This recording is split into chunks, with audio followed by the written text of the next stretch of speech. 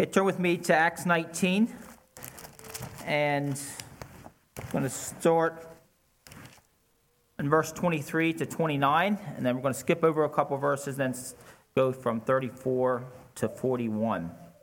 Acts 19, verses 23. At the same time, there arose no small stir about that way. For a certain man named Demetrius, a silversmith, which had made silver shrines for Diana, brought no small gain unto the craftsmen, whom he called together with the workmen of like occupation, and said, Sirs, ye know that by this craft we have our wealth. Moreover, ye see and hear that not alone at Ephesus, but almost throughout all Asia, this Paul hath persuaded and turned away much people, saying that they be no gods which are made with hands. So that not only this our craft is in danger to be set at naught, but also that the temple of the great goddess Diana should be despised, and the magnificence should be destroyed, whom all Asia and the world worshipeth. And when they heard these sayings, they were full of wrath, and cried out, saying, Great is Diana of the Ephesians. And the whole city was filled with confusion. And having caught Gaius and Aristarchus, men of Macedonia, Paul's companion in travel, they rushed with one accord into the theater. Verse 34. But when they knew that he was a Jew, all with one voice about the space of 2 hours cried out, Great is Diana of the Ephesians. And when the town clerk had appeased the people, he said, Ye men of Ephesus, what man is there that knoweth not how that the city of Ephesus is a worshipper of the great goddess Diana, and of the image which fell down from Jupiter? Seeing then that these things cannot be spoken against, ye ought to be quiet, and do nothing rashly. For ye have brought hither these men, which are neither robbers of churches, nor yet blasphemers of your goddess. Wherefore, if Demetrius and the craftsmen which are with him have a matter against any man, the law is open, and there are deputies, let them implied one of another. But if ye inquire anything concerning other matters, it shall be determined in a lawful assembly. For we are in danger to be called in question for this day's uproar, there being no cause whereby we may give an account of this concourse. And when they had thus spoken, he dismissed the assembly. May be seated.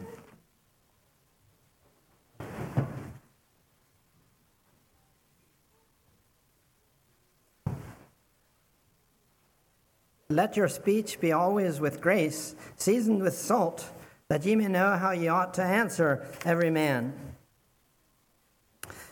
And from that verse, I have taken the title for the sermon today, Always with Grace, Seasoned with Salt. Always with grace, seasoned with salt. Now, on this date in 1931, there was a baby born to Kristen's Sevilla Kaufman. It was their firstborn. It was a son. They named him Raymond. 88 years ago today, and if my dad was still living, he would be 88 now. Now, Father's Day is past 7 whole days ago, but I'm thinking this morning about my dad and some of the things that he taught or should have been able to teach me, some of his strong points. And one of those strong points was how that he used care in using his tongue. You might remember that about my dad. He was not the most windy person. He was not the kind of man that needed to be in the limelight or be in the in-group. He didn't have an awful lot to say. And as a child, I sometimes thought that was kind of a detriment.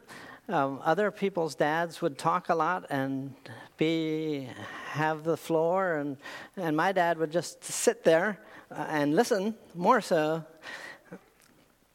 So my dad also wasn't the kind that used words in a bragging way or an angry way very much. So, yes, I'm thinking this morning of my dad, and I'm thinking about the title, Always with Grace, Seasoned with Salt, and I'm thinking about those words that we say, what we say every day. The Bible speaks a lot about and gives a lot of teaching about what comes out of our mouth. You know, one of God's great gifts to us is the fact that we can communicate with our mouths.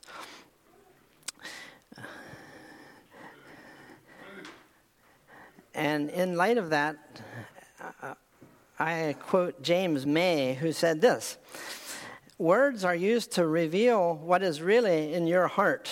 Words are a perfect indicator of your character. The words you speak, the things you talk about, and the manner in which you say them will ultimately create the image of who you are and what you are all about to everyone around you. When you think of it in that way, what you say and how you say it are incredibly important." And we agree with Mr. May, do we not? So let's think a bit more about our tongue and what comes out of our mouth and our speech, the way that we communicate. Yeah, the Bible has a lot to say about that. Let's confine our study today, as we think of this, the first point in the sermon, basically to the book of Proverbs. So you might want to be turning a while to the book of Proverbs. There's plenty more on this subject throughout the rest of the Bible. And a challenge to you that need a challenge, is to read and to discover and to study and to obey some more what is written elsewhere in Scripture about this of speech, and to notice everything that God says on this subject. So first, two major points. First, we want to look in the book of Proverbs about what God says there. And then secondly, we'd like to move to the New Testament and notice a few examples, especially in the book of Acts. And you're thinking already about the portion that John just read a few minutes ago. In all of this, we look to Jesus for our help. He's the author and finisher of our faith. It's not my dad, but my Jesus that is our example ultimately. And I thank God, and I think you do too, for His Holy Spirit working within us and molding and shaping us into the people that we should be, even in this area of speech, what we say and how we say it. And my appeal to you, and for me, is that we give the Holy Spirit of Christ all the room in our heart that He needs to have. As we progressively grow in grace and in the knowledge of the Lord and Savior, in this of what comes out of our mouth and how, in what manner it comes out. So let's think about what the Bible says in the book of Proverbs. And there are many not only is the tongue such a wonderful thing, we've already discussed that just a little bit, but there are temptations that go along with this wonderful gift of God. Let's notice what the Holy Spirit through Solomon talks about in the book of Proverbs about that. Tongue use temptations that come with the use of our tongue. And you might want to turn to Proverbs 4:24. Tongue use temptations. There are a number of temptations that come with our tongue and the use of it and how we use it.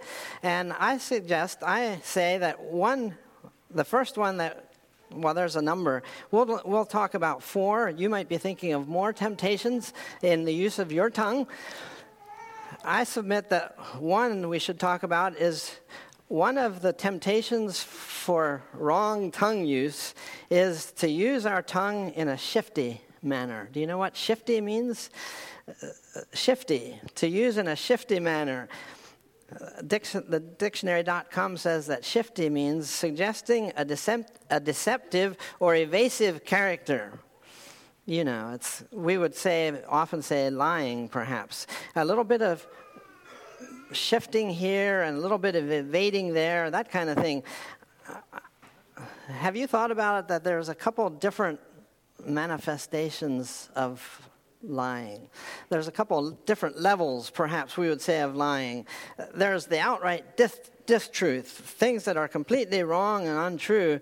But aren't we more often tempted to just shade the truth a little bit? That's shiftiness. Just a bit, you know. And with that, what does Proverbs 4:24 say?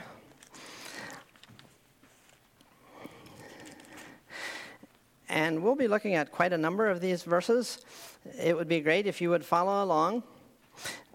Maybe I won't be making too many comments on some of them, and others we'll look at in a bit more depth. Proverbs 4:24, put away from thee a froward mouth and perverse lips, put far from thee. And the Amplified Version, I think, talks about a froward mouth is false and dishonest, and perverse means willful and contrary. So we could say, put away from thee a false and dishonest mouth, and willful and contrary lips put far from thee. And then there's Proverbs 6:19. And here, notice, breaking in at verse 16, there are 7 deadly sins that God hates. Notice that in Proverbs 6:16. These 6 things doth the Lord hate. Yea, 7 are an abomination to him. And what does abomination mean? I understand from the dictionary that an abomination is anything greatly disliked or abhorred, intense aversion or loathing, detestation. And we understand those words and those terms.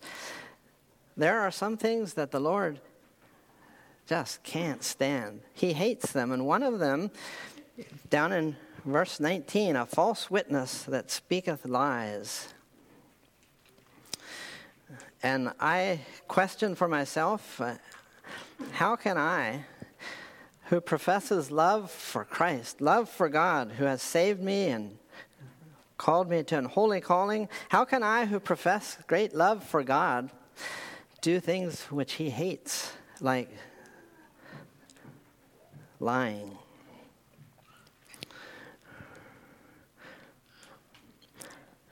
Moving to Proverbs 12 and verse 18.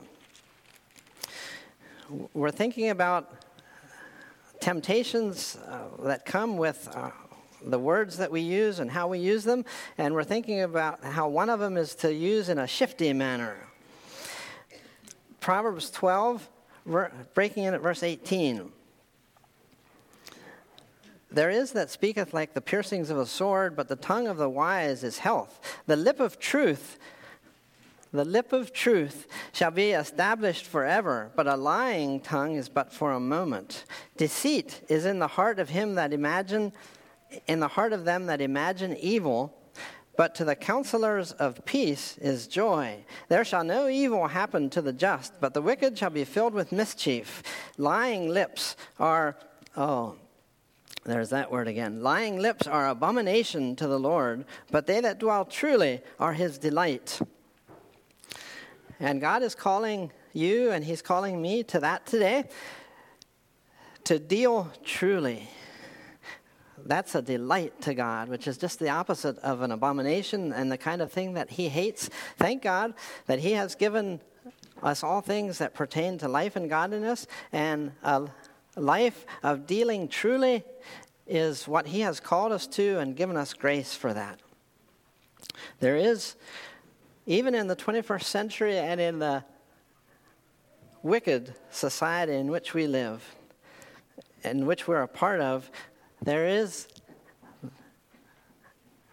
strength and grace from God to deal truly. Oh, that would be the case with every one of us. Proverbs 26:28.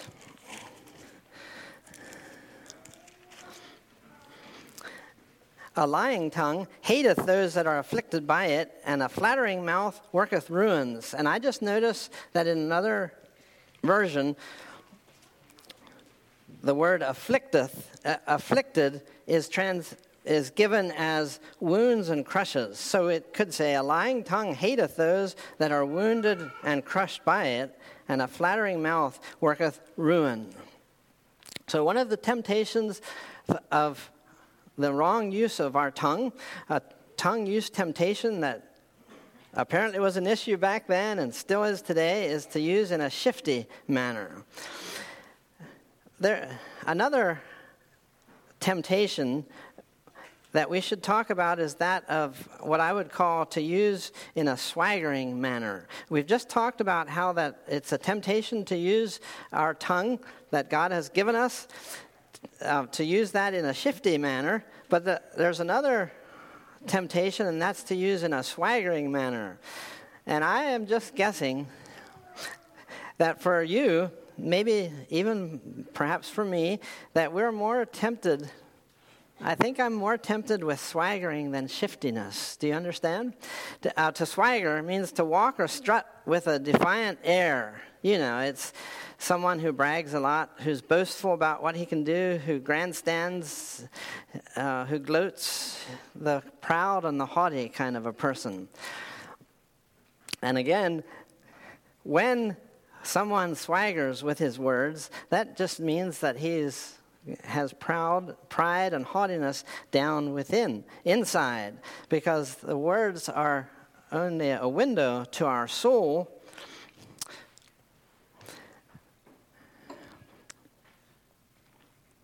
Proverbs 8:13, as we think about that subject of pride and haughtiness or swaggering. Proverbs 8:13, the fear of the Lord is to hate evil.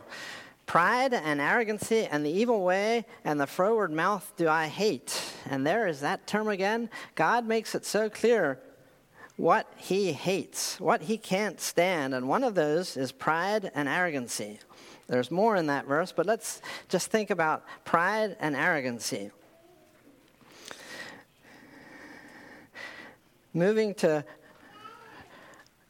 Proverbs 15,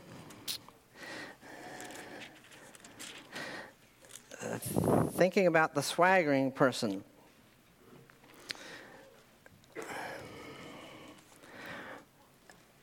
I'm sorry, what I really meant was 10:18 in the book of Proverbs. He that hideth hatred with lying lips, and he that uttereth a slander is a fool. Just what we would like to be. Well, just exactly what we don't want to be, and that's to be a fool. To be counted foolish in the eyes of other people is a terrible thing, we think. But it pales in comparison to being considered a fool in the God of the universe's sight. Proverbs 11:2, when pride cometh, then cometh shame, but with the lowly is wisdom. And Proverbs 15:31 to 33.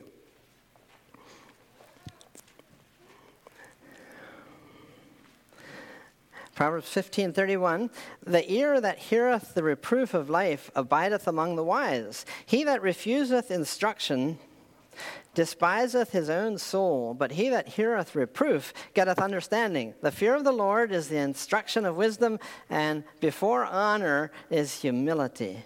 Thank God for the humility that he brings when we are really serious about it. Thank God for the strength of humility to be us, to be you, and to be me. I just remember a story that I heard from John Ulap long ago, and let me just kind of say it how I think that you said it, John. You were in business, and John was in business, and Robert Miller applied to work for John. And as those arrangements were being made, and maybe the interview was given, John asked Robert what he knows about building and carpentry, and Robert said, well, I really don't know anything about this, and I don't know anything about that or that or that. Well, John hired Robert and soon found out that Robert was the most dependable, the most teachable kind of a person. That's what we're thinking about. That's what we're talking about. The temptation is to use our tongue in a swaggering manner, but God is calling us to a deep-seated humility and grace which He alone can give, but which He alone is so good at giving to those that ask. And it is good to be proud of one thing, because the Bible says, remember in the New Testament, he that glorieth, let him glory in the Lord. Might God, the God of our salvation, the God of creation, who is our Lord, He's our Savior, oh, that we would glory in Him and make Him known. Well, another temptation we need to think about is, we've thought about how a temptation is to use our tongue in a shifty manner, and the temptation to use our tongue in a stormy manner. How about in a swaggering manner, but how about to use our tongue in a stormy manner? And I'm thinking of Proverbs 10:11, and you know, as we think about storminess, that we're talking about anger and violence. And that word violence is in Proverbs 10:11. The mouth of a righteous man is a well of life, but violence covers the mouth of the wicked. The mouth of a righteous man is a well of life. And as I think of a well of water, I think of refreshment and thirst being quenched. What is better, what is more wonderful when one is wandering around in the desert than to come onto a well of water where none is expected? Well, yes, that's our God. To provide exactly that. Proverbs 15, verses 1, and then again in verse 4, and verse 1, a soft answer turneth away wrath, but grievous words stir up anger. Verse 4, a wholesome tongue is a tree of life. And again, I think of refreshment and shade and coolness. A wholesome tongue is a tree of life, but perverseness therein is a breach in the spirit. And verse 18, still in chapter 15, a wrathful man stirreth up strife, but he that is slow to anger appeaseth strife. And then going all the way back to chapter 26 and breaking in at verse 18. As a madman who casteth firebrands, arrows, and death, so is the man that deceiveth his neighbor and saith, am I not in sport? Where no wood is, there the fire goeth out. So where there is no talebearer, the strife ceaseth.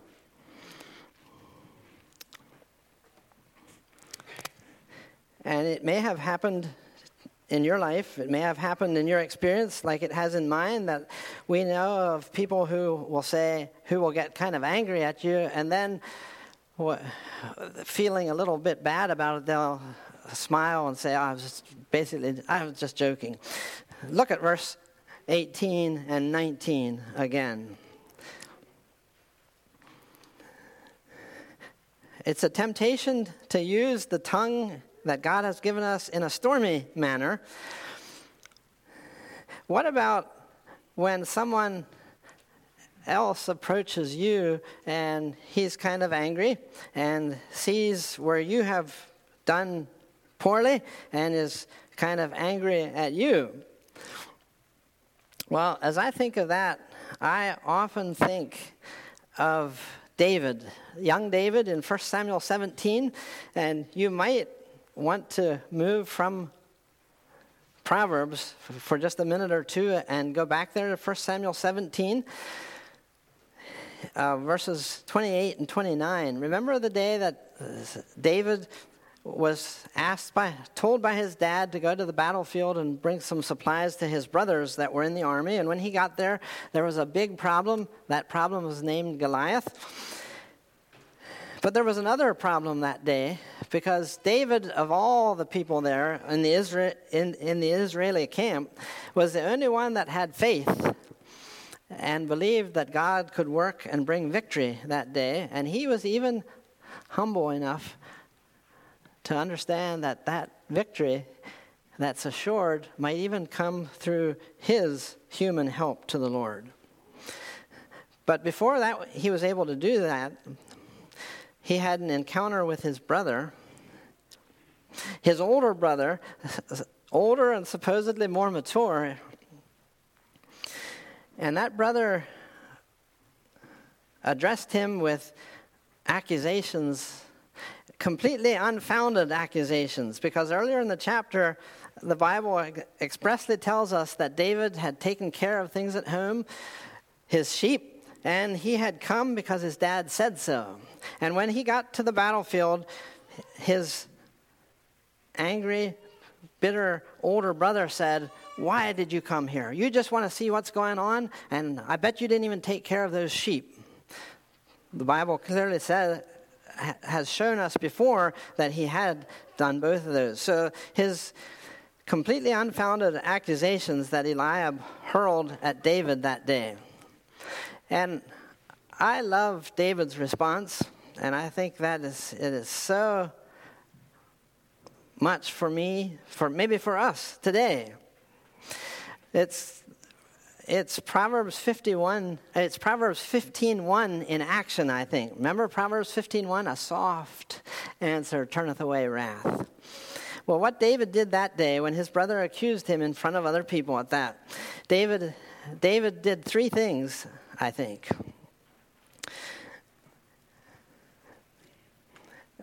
David said very little. I know that because the Bible says that he just said two things. He said, "What have I now done? Is there not a cause?" He only gave two sentences. And he also, something that was very wise in that setting was that he asked questions. "What have I now done? Is there not a cause?" So he said very little. He asked questions, and I think, without knowing for sure, that he said that in a soft, calm way. Don't you think so too? Later in his life, I'm now thinking about a passage in 2 Samuel 16, verses 5 through 14. Much later in life, when David was now an old man, there was this man, Shimei, who came to David in a very low time in David's life, a very discouraging time, at a time when David was probably more vulnerable than he had ever, at a time when David was about as vulnerable as he had ever been. This man Shimei comes and starts fussing and fuming and throwing stones at David with completely unfounded accusations. And again, we see Proverbs 15:1 in play. It's tremendously instructive to notice. Yes, tremendously instructive to notice how David handled that situation. David recognized the sovereignty of God, and he gave Shimei every benefit of a doubt, both in chapter 16, when Shimei was accusing him, and then also again in chapter 19, when Shimei came and apologized. And we're not sure, I don't know yet to this day, whether Shimei was really repentant, or if he just thought he needed to apologize, because if not, well, there will be ramifications. But either way, he apologized, and David, just in a soft way, replied to him. And it's interesting to me to notice too that Abishai, if I'm pronouncing these names right, Abishai, who was one of David's most trusted soldiers and one of David's most trusted aides. We often read about Abishai in reference to David, along with David, and both times, both in chapter 16 and again in chapter 19, Abishai said, "David, why don't I just take care of him? Why don't I just kill him?" And David said both times, No.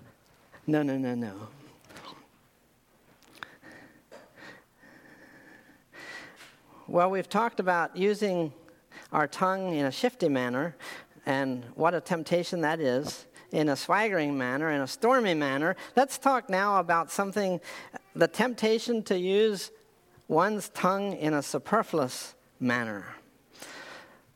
Superfluous manner. And maybe you know that means extra much. Superfluous means too much, way too much. It was interesting to me in preparing for this to notice how much the wise man Solomon had so much to say about saying little, about not saying much. He had so much to say on the subject of not saying much. And as we think of this, and just before we look at a number of verses in Proverbs on this subject, I would want to also say that, as the quote goes, that silence isn't always golden. Sometimes it's just plain yellow. When we talk about not saying too much, because like the book of James says, let every man be swift to hear, slow to speak. When we talk about not talking too much, we're not thinking of the angle of not talking when we should, or not witnessing when the opportunity is there to witness for Christ, and those kind of things. But turn with me to Proverbs 10, verse 19. Solomon just has so much to say. God just has so much to say in warning us not to say too much.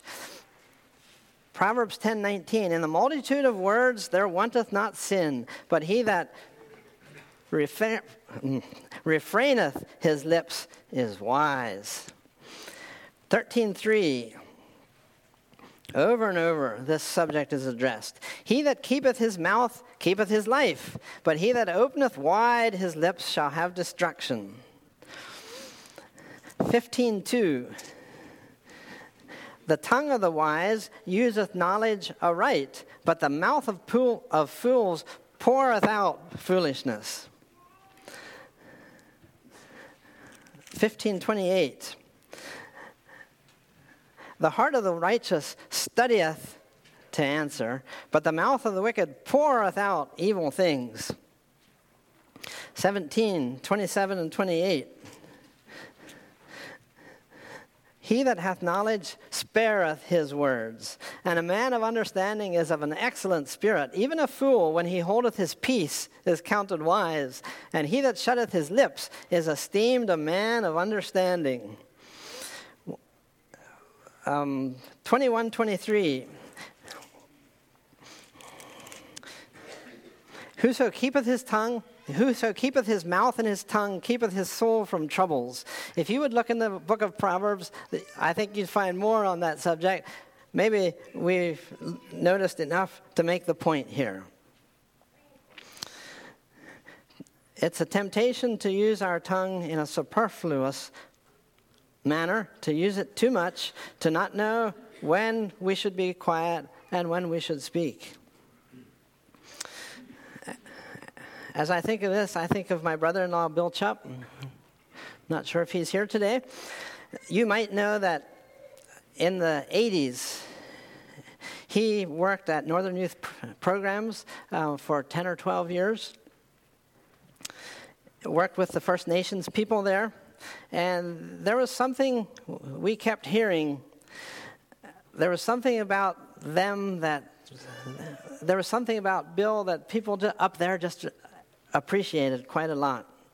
And then we also heard little lines about how that the First Nations people out there think that white men talk too much, and they talk too loud, and they talk too fast. And none of those was the case with Bill.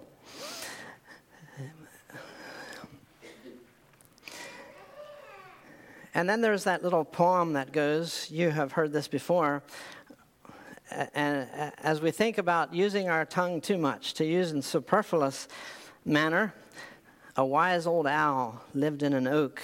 The more he heard, the less he spoke. The less he spoke, the more he heard. Oh, why can't we all be like that wise old bird? Tongue use temptations, to use in a shifty manner, to use in a swaggering manner, to use in a stormy manner, to use in a superfluous manner. Thank God that all the answers for turning that around and using it in God-given manners are given in the book, and that God's grace is sufficient for us in this. If you're like me, there are areas of your life where you need to rededicate to God just once again and tell Him, Lord, I haven't attained, but His grace is sufficient. Thank God for the Holy Spirit of God. Thank God for the book of God, for the Word of God. Thank God for His strength and grace, even here in the 21st century. Moving along now and thinking about tongue use teachers. We just talked about tongue use temptations for a long time, mostly from the book of Proverbs. And again, the Bible says more about this subject. There's more. Maybe that's something that you would want to study and think about and learn from as we go from here. The book is large. The book is understandable. The book is for you. Let's think, moving now to the book of Acts, the Acts of the Apostles. And it's long been interesting to me that in the book of Acts, there are especially 3 men who, in the midst of emotional turmoil, stand up to be counted and give good, sound, calm advice. Let's just look at them real quickly. The first one is in Acts, the story is given in Acts 5, verses 33 to 40. And as you're moving there, you might already know that the man Gamaliel is in view here. What do you know about Gamaliel? And what do you know about the setting that was happening, what was going on? Well, the apostles, maybe it's just John and Peter, are in a trial before the Sanhedrin. And this is a desperately defensive Sanhedrin because the church of Christ that was born just weeks before, maybe or months before, on the day of Pentecost, is growing like wildfire, and there are all kinds of miracles being done, and people are just flocking to this way. And the Sanhedrin, the Jewish government as such, is realizing more and more and more that they're losing control. The situation was basically out of control, and it's obvious that they are emotionally charged and are about, I'm reading between the lines perhaps, but are about ready to give the death sentence. And at that point, Gamaliel gets up, and suddenly everybody gets kind of quiet because Gamaliel was a very, very respected person in their setting. He was influential, he was a teacher of the law, and he could kind of make the decision go this way or that way. All he would have had to do is just say something a little bit in a charged, emotional manner, and I think the stones would have been ready to be thrown. But instead, this Jewish man who is not a believer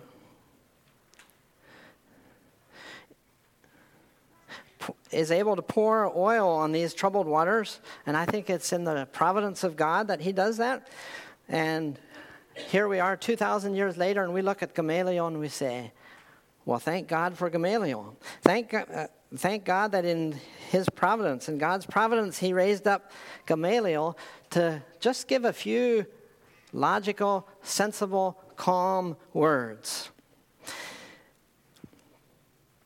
He didn't succumb to tongue-use temptations, but he gave an excellent exhibition that day of proper tongue use. And if people like you, like me, and if people like you cannot learn from that kind of thing, even though we're 2,000 years removed, it might say pretty much about me. In a very calm, in a non-threatening manner, Gamaliel gave the church a much-needed reprieve that day and teaches for us yet today on the right use of the tongue. Tongue-use teachers. Thank God for Gamaliel. I would just love to see Gamaliel in heaven someday. And then moving to Acts 19. And this is the passage that John read a while back. And we're especially noticing the town clerk. Here there was a riot sparked by a desperate, financially threatened labor union. That's what we'd call them today. There was officials in the labor union that got all bent out of shape. Why? Because they were losing money. And it might be good just to insert here that in the book of Acts, Paul was often threatened and was often persecuted by the Jewish people and sometimes by the Roman government. But basically only twice was the opposition and persecution that came from the Gentile people around him. One time was in Acts 16 when there was that deal with the demon-possessed lady. Oh, yeah. That was also money, wasn't it? And the second time was here in Acts 19 when it was by these labor union people that were losing money. Both times the Gentiles were losing money, and that stirred them up like very little else did. Might that be a lesson to us? So here is this town clerk. Well, here Paul and his people were in a very dangerous situation. You know, when people riot for a couple hours just chanting the same thing over and over again, anything could happen. Anything could happen. But this town clerk, in the providence of God, I believe he raised up that town clerk to pour oil on troubled waters. And I don't think he was a believer. He obviously wasn't a believer that day. I just really hope that he became a believer later. But the town clerk, by not succumbing to the tongue use temptations, he gave a wonderful exhibition of proper tongue use that day. In a calm, non-threatened manner, and just like that, the riot dissipated. Then I'm thinking of the man James, and he is talked about in Acts 15. At the Jerusalem conference, there was a big stir within the church here. So the first conflict that we talked about was Gamaliel. That was with the Jewish people. The second conflict was the town clerk in Ephesus. That was with Gentile people. The third conflict is a conflict within the church, where Paul and Barnabas are saying that the Jewish people that are saved don't need to keep the law of Moses, and there was a big group of influential people in the church at Jerusalem that were saying, oh, yes, they do. We don't. They need to abide by the same standards as we do within the church. And at a critical time in that conference, in that meeting that day, James stood up. And I'm guessing that the legalists, those that said, oh, but the Jews need to be, that the Gentiles are saved the same way as us Jews, they need to keep the law. I think when James stood up, the legalists heaved a sigh of relief because they knew what side he was on. He had always been on that side. But when he started to talk, it became obvious real soon that he has shifted his position in a good way now. He has shifted his position. And how did he change his mind? I think he changed his mind because of what Paul and Barnabas had said and what Peter had just said. And James was able at that point, in a way that he hadn't been able to before, understand the situation, and he was able to see how that scripture was on the side of Paul and Barnabas. And he was not only able to see that, but he was able to be humble enough to say, brothers, I'm changing my mind. I was wrong. It should be this way. I'm amazed. And I thank God for James and his right use of the tongue that day. And he was able to use his tongue right because his heart was right. So we have at different times throughout this sermon commented about how it's good not to talk quite as much. So I thought it might be fitting for the sermon not to last quite as long today, but it's not quite working out that way. I just have a few things to say about the title. Remember the title? always with grace, seasoned with salt. And I just draw your attention to that first word there, that word always. Our speech should be always with grace, seasoned with salt. Not shifting back and forth, but always. That God is calling us to consistent speech patterns. Always. That word always. And then I see the word grace there. Always with grace, seasoned with salt. Always with grace. Grace is giving that which isn't deserved. That's one way of explaining grace. Just one way. Giving that which isn't deserved. That's what we are to give. That's what we are to give. When people come and talk to us in a wrong way, we respond with grace and give them kindness, even though they don't really deserve that. Always with grace, seasoned with salt. What does salt do? Salt seasons. It gives appeal to foods. We understand that. Salt also preserves, and salt purifies. Maybe the Bible doesn't talk about salt purifying too much, but I'm thinking about water softener salt, How do we purify and get soft water? Well, we put salt in it. Salt gives appeal, it preserves, and it purifies. Oh, that my words, and oh, that your words, coming from pure hearts, submitted to God and loving God, would always be with grace, seasoned with salt. Always with grace, seasoned with salt. Will you kneel with me in prayer?